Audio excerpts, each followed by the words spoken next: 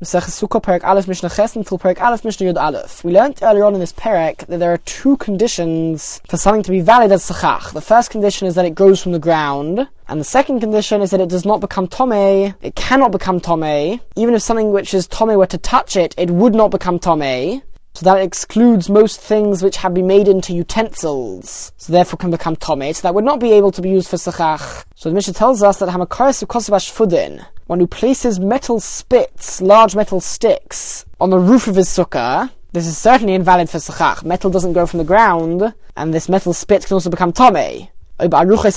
Or if he spread boards of a bed, which refers to sort of pieces of wood which are on the side of a bed, large pieces of wood, if he puts that on the roof of his sukkah, so that does come from the ground, wood. However, when it was part of the bed, so the bed is considered to be an item which can become Tomei, so these boards would become Tomei as well. Now when he took apart the bed, so now it's a flat piece of wood, this is known as Pshutei Klei Eitz, a piece of wood which is flat, it can't contain things, and the halach is that it can therefore not become Tomei. With regards to metal, it can become Tomei even if it's flat and it can't contain things. But when it comes to wood, it has to contain something. It has to be able to contain something and hold something to become Tomei. So the wooden board now cannot become Tomei. Nevertheless, it is still invalid to be used as Sechach. Since it was able to become Tomei, and you haven't actually changed the wooden board itself, you just detached it from the bed. So because of that, it cannot be used as Sechach. So in short, you have on your roof of your sukkah lots of pieces of invalid Sechach. If there is a space between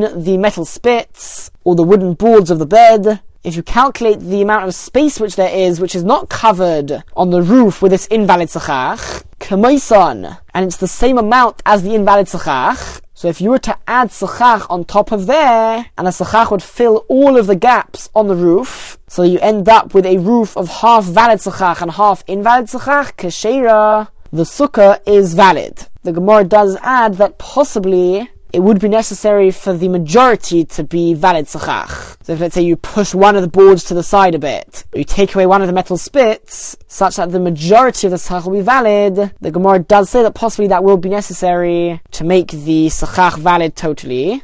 And now the last law of the Mishnah is really a very typical case of Ta'aseh v'lo min ha'asui. The rule that you have to make the sukkah yourself, and if the Sechach is just there automatically, and it's not that you built walls and then you put on valid Sechach, then it will be invalid. So the Mishnah says, Ha'chotet b'godish, one who hollows out a haystack, lasos b'sukkah, to make inside the haystack a sukkah. So hay can be used for Sechach, but what this person did is he had a very big haystack, full of hay, and he sort of carved a hole at the bottom of the haystack. So you can now, let's say, walk into the haystack, there's space for him to be inside of the haystack, and if you think about it, he could now have 3 walls, let's say, or 4 walls even, and he's got a roof of hay, and that's Sechach, so fantastic, that should be a valid sukkah. Says the Mishnah, no, Eino sukkah, it's not considered to be a sukkah, because of the rule of Ta'aseh v'lo min ha'asui. We should test, the rules of a sukkah have to be a proper partition, a proper separation from the outside, a real wall, and therefore the Mishnah tells us that Hamshalshal Dufonis min lemala lemata, one who brings down walls from the top towards the bottom.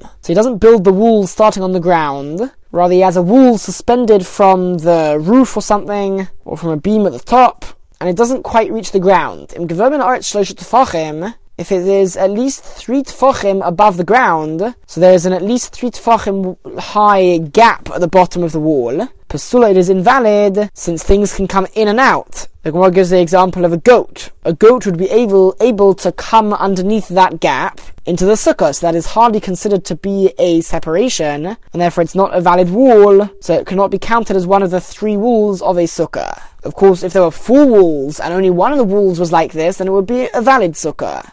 Alright, now the Mishnah now introduces us to another concept, which is Halachah Moshe Sinai. It's a tradition which we have going back to Moshe. We already saw earlier on in the Perek the concept of Dofen Akuma, which is where you have invalid Sechach on the side of the roof of the sukkah. So if it's less than 4 amos, if it's within 4 amos of the wall, we view the wall as if it bends to be touching the sukkah. So that's one unique Halachah Moshe Sinai when it comes to the laws of sukkah. We're now going to be introduced to another one known as Gud Asik Mechitzasa, or Gud Asik for short, and that is, says the Mishnah, if the walls of your sukkah go from the bottom, from the floor, upwards, like most walls, in Gevermen Oretz Asar Tfachim, if it is at least 10 Tfachim high from the ground, the wall is at least 10 Tfachim high, then Kesheya, it is a valid wall, even if the wall does not reach the Sechach. Even if the Sechach is way higher, so the wall is not touching the Sechach, as long as the Sechach is either directly above the wall, or even within 3 Tfachim horizontally from the wall. The concept of Gud Asik says that we view it as if the wall goes upwards all the way to the Sechach. Once you've got a 10 Tfachim wall, we view it as if it goes up to the sky forever. Which means that even if the Sechach is not directly above the wall, but it's within 3 Tfachim of where the wall would be if you view it as going upwards, so then you can use the concept of Lovud as well, to say that since it's within 3 Tfachim, we view it as if it is indeed connected. Now Rabbi Yossi says, just like when it comes to a wall which is going from the bottom to upwards, if the wall is 10 Tfachim high, then it doesn't matter how large the gap is between the top of the wall and the Sechach, because of the principle of Gud Asik, so too, if you have a wall going from upwards downwards, Asar Tfachim, and the wall is at least 10 Tfachim tall, there too, that wall is considered to be a valid wall for the sake of the sukkah, and this is known as a mechitza taluya, a suspended partition, and according to Rabbi Yossi, that is considered to be a valid mechitza, a valid partition and separation from the outside. Now we mentioned the concept of dofen akuma, where if you have invalid sechach on the side of your sukkah, then even up to 4 amos of it, 4 amos wide, will not invalidate the sukkah because of dofen akuma. We view it as if the wall bends inwards. Now that is only if you have something there. It's invalid sechach, but it's there, so it's less recognizable that there's a gap between the sechach and the wall, and so even if it's up to 4 amos, it is still valid. However, if there is a gap between the end of the sechach and the wall, there we don't say dofen akuma, and so the only mechanism we've got remaining is lovud, which says that if there is less than 3 tfachim between the sechach and the wall, so then we can view it as if it's connected. But if you distance the sechach from the walls by 3 tfachim or more, then pasula, then the wall is invalid, and if it's one of the 3 walls, then the entire sukkah is invalid, because that wall is not considered to be part of the sukkah, since we do not say dofen akuma unless there is some material over there. Mishnah Yud. The Mishnah now brings a few examples of where the principle of dofen akuma would be used. Bais shenifchas, a house which was broken at its top, meaning there is basically a large hole in the middle of the roof of the house. So the sides of the roof still remain, but the middle area of the roof of the house is no longer. The sikir al-gabov, and he placed sechach over the part of the roof which is no longer there. If there is at least 4 amos between the walls of the house and the sechach, then pasula, it is invalid. But if there is less than 4 amos in between the sechach and the walls, then we use the principle of dofen akuma, and we view the walls as if they bend in towards the sechach, and so the area underneath the sechach is considered to be a valid sukkah. As we saw earlier on in this perek, one should still not sit or sleep or eat underneath the sides where there is no sechach above you, because that is not considered to be part of the sukkah. V'chein chotzer, the same applies to a courtyard, she'i mukefes achsadra, which is surrounded by a porch, an area in front of the houses. And the case under discussion is one where you have, let's say, a courtyard with a number of houses opening up into the courtyard. And on the wall of each house which opens up into the courtyard, you have sort of wooden beams, large wooden beams which go across the length of the courtyard on the side of all of the houses, and they poke out of the walls such that underneath them there is an area of shade. These wooden pieces provide shade just outside all of the houses in the courtyard. So if you put sechach going from these wooden beams across the courtyard to the other wooden beams from the houses on the other side, so again you've got a case where you've got sechach in the middle. The sechach does not reach the walls, rather it reaches invalid sechach, which then that itself reaches the walls. So again, a typical case of dofen akuma, that if these wooden pieces are less than 4 amos wide, they poke out by less than 4 amos away from the walls, then the sukkah is valid. But if it's more than 4 amos, then it is invalid. Now in the last 2 cases, the invalid sechach was of a material which could technically be valid sechach. It was invalid for a different reason, because it's considered part of the roof of the house, at least in the first case, or part of the roof of the porch in the courtyard. Now the Mishnah tells us that even if it's totally invalid sechach, which could never be used as sechach, even if you fix it there especially as the sechach, even then we use the principle of dofen akuma. Sukkah gedola, a large sukkah, shekifua b'dovar she'ein mesakchen by, which somebody surrounded, the edges of the roof of the sukkah were made up of totally invalid sechach. Says the Mishnah, Yesh tachtov arba amos. If underneath that invalid sechach is 4 amos, meaning if the invalid sechach is at least 4 amos wide, only then pasula, only then is it invalid. But if it is less than 4 amos wide, even if it is totally invalid sechach, the sukkah is still considered to be a kosher, valid sukkah.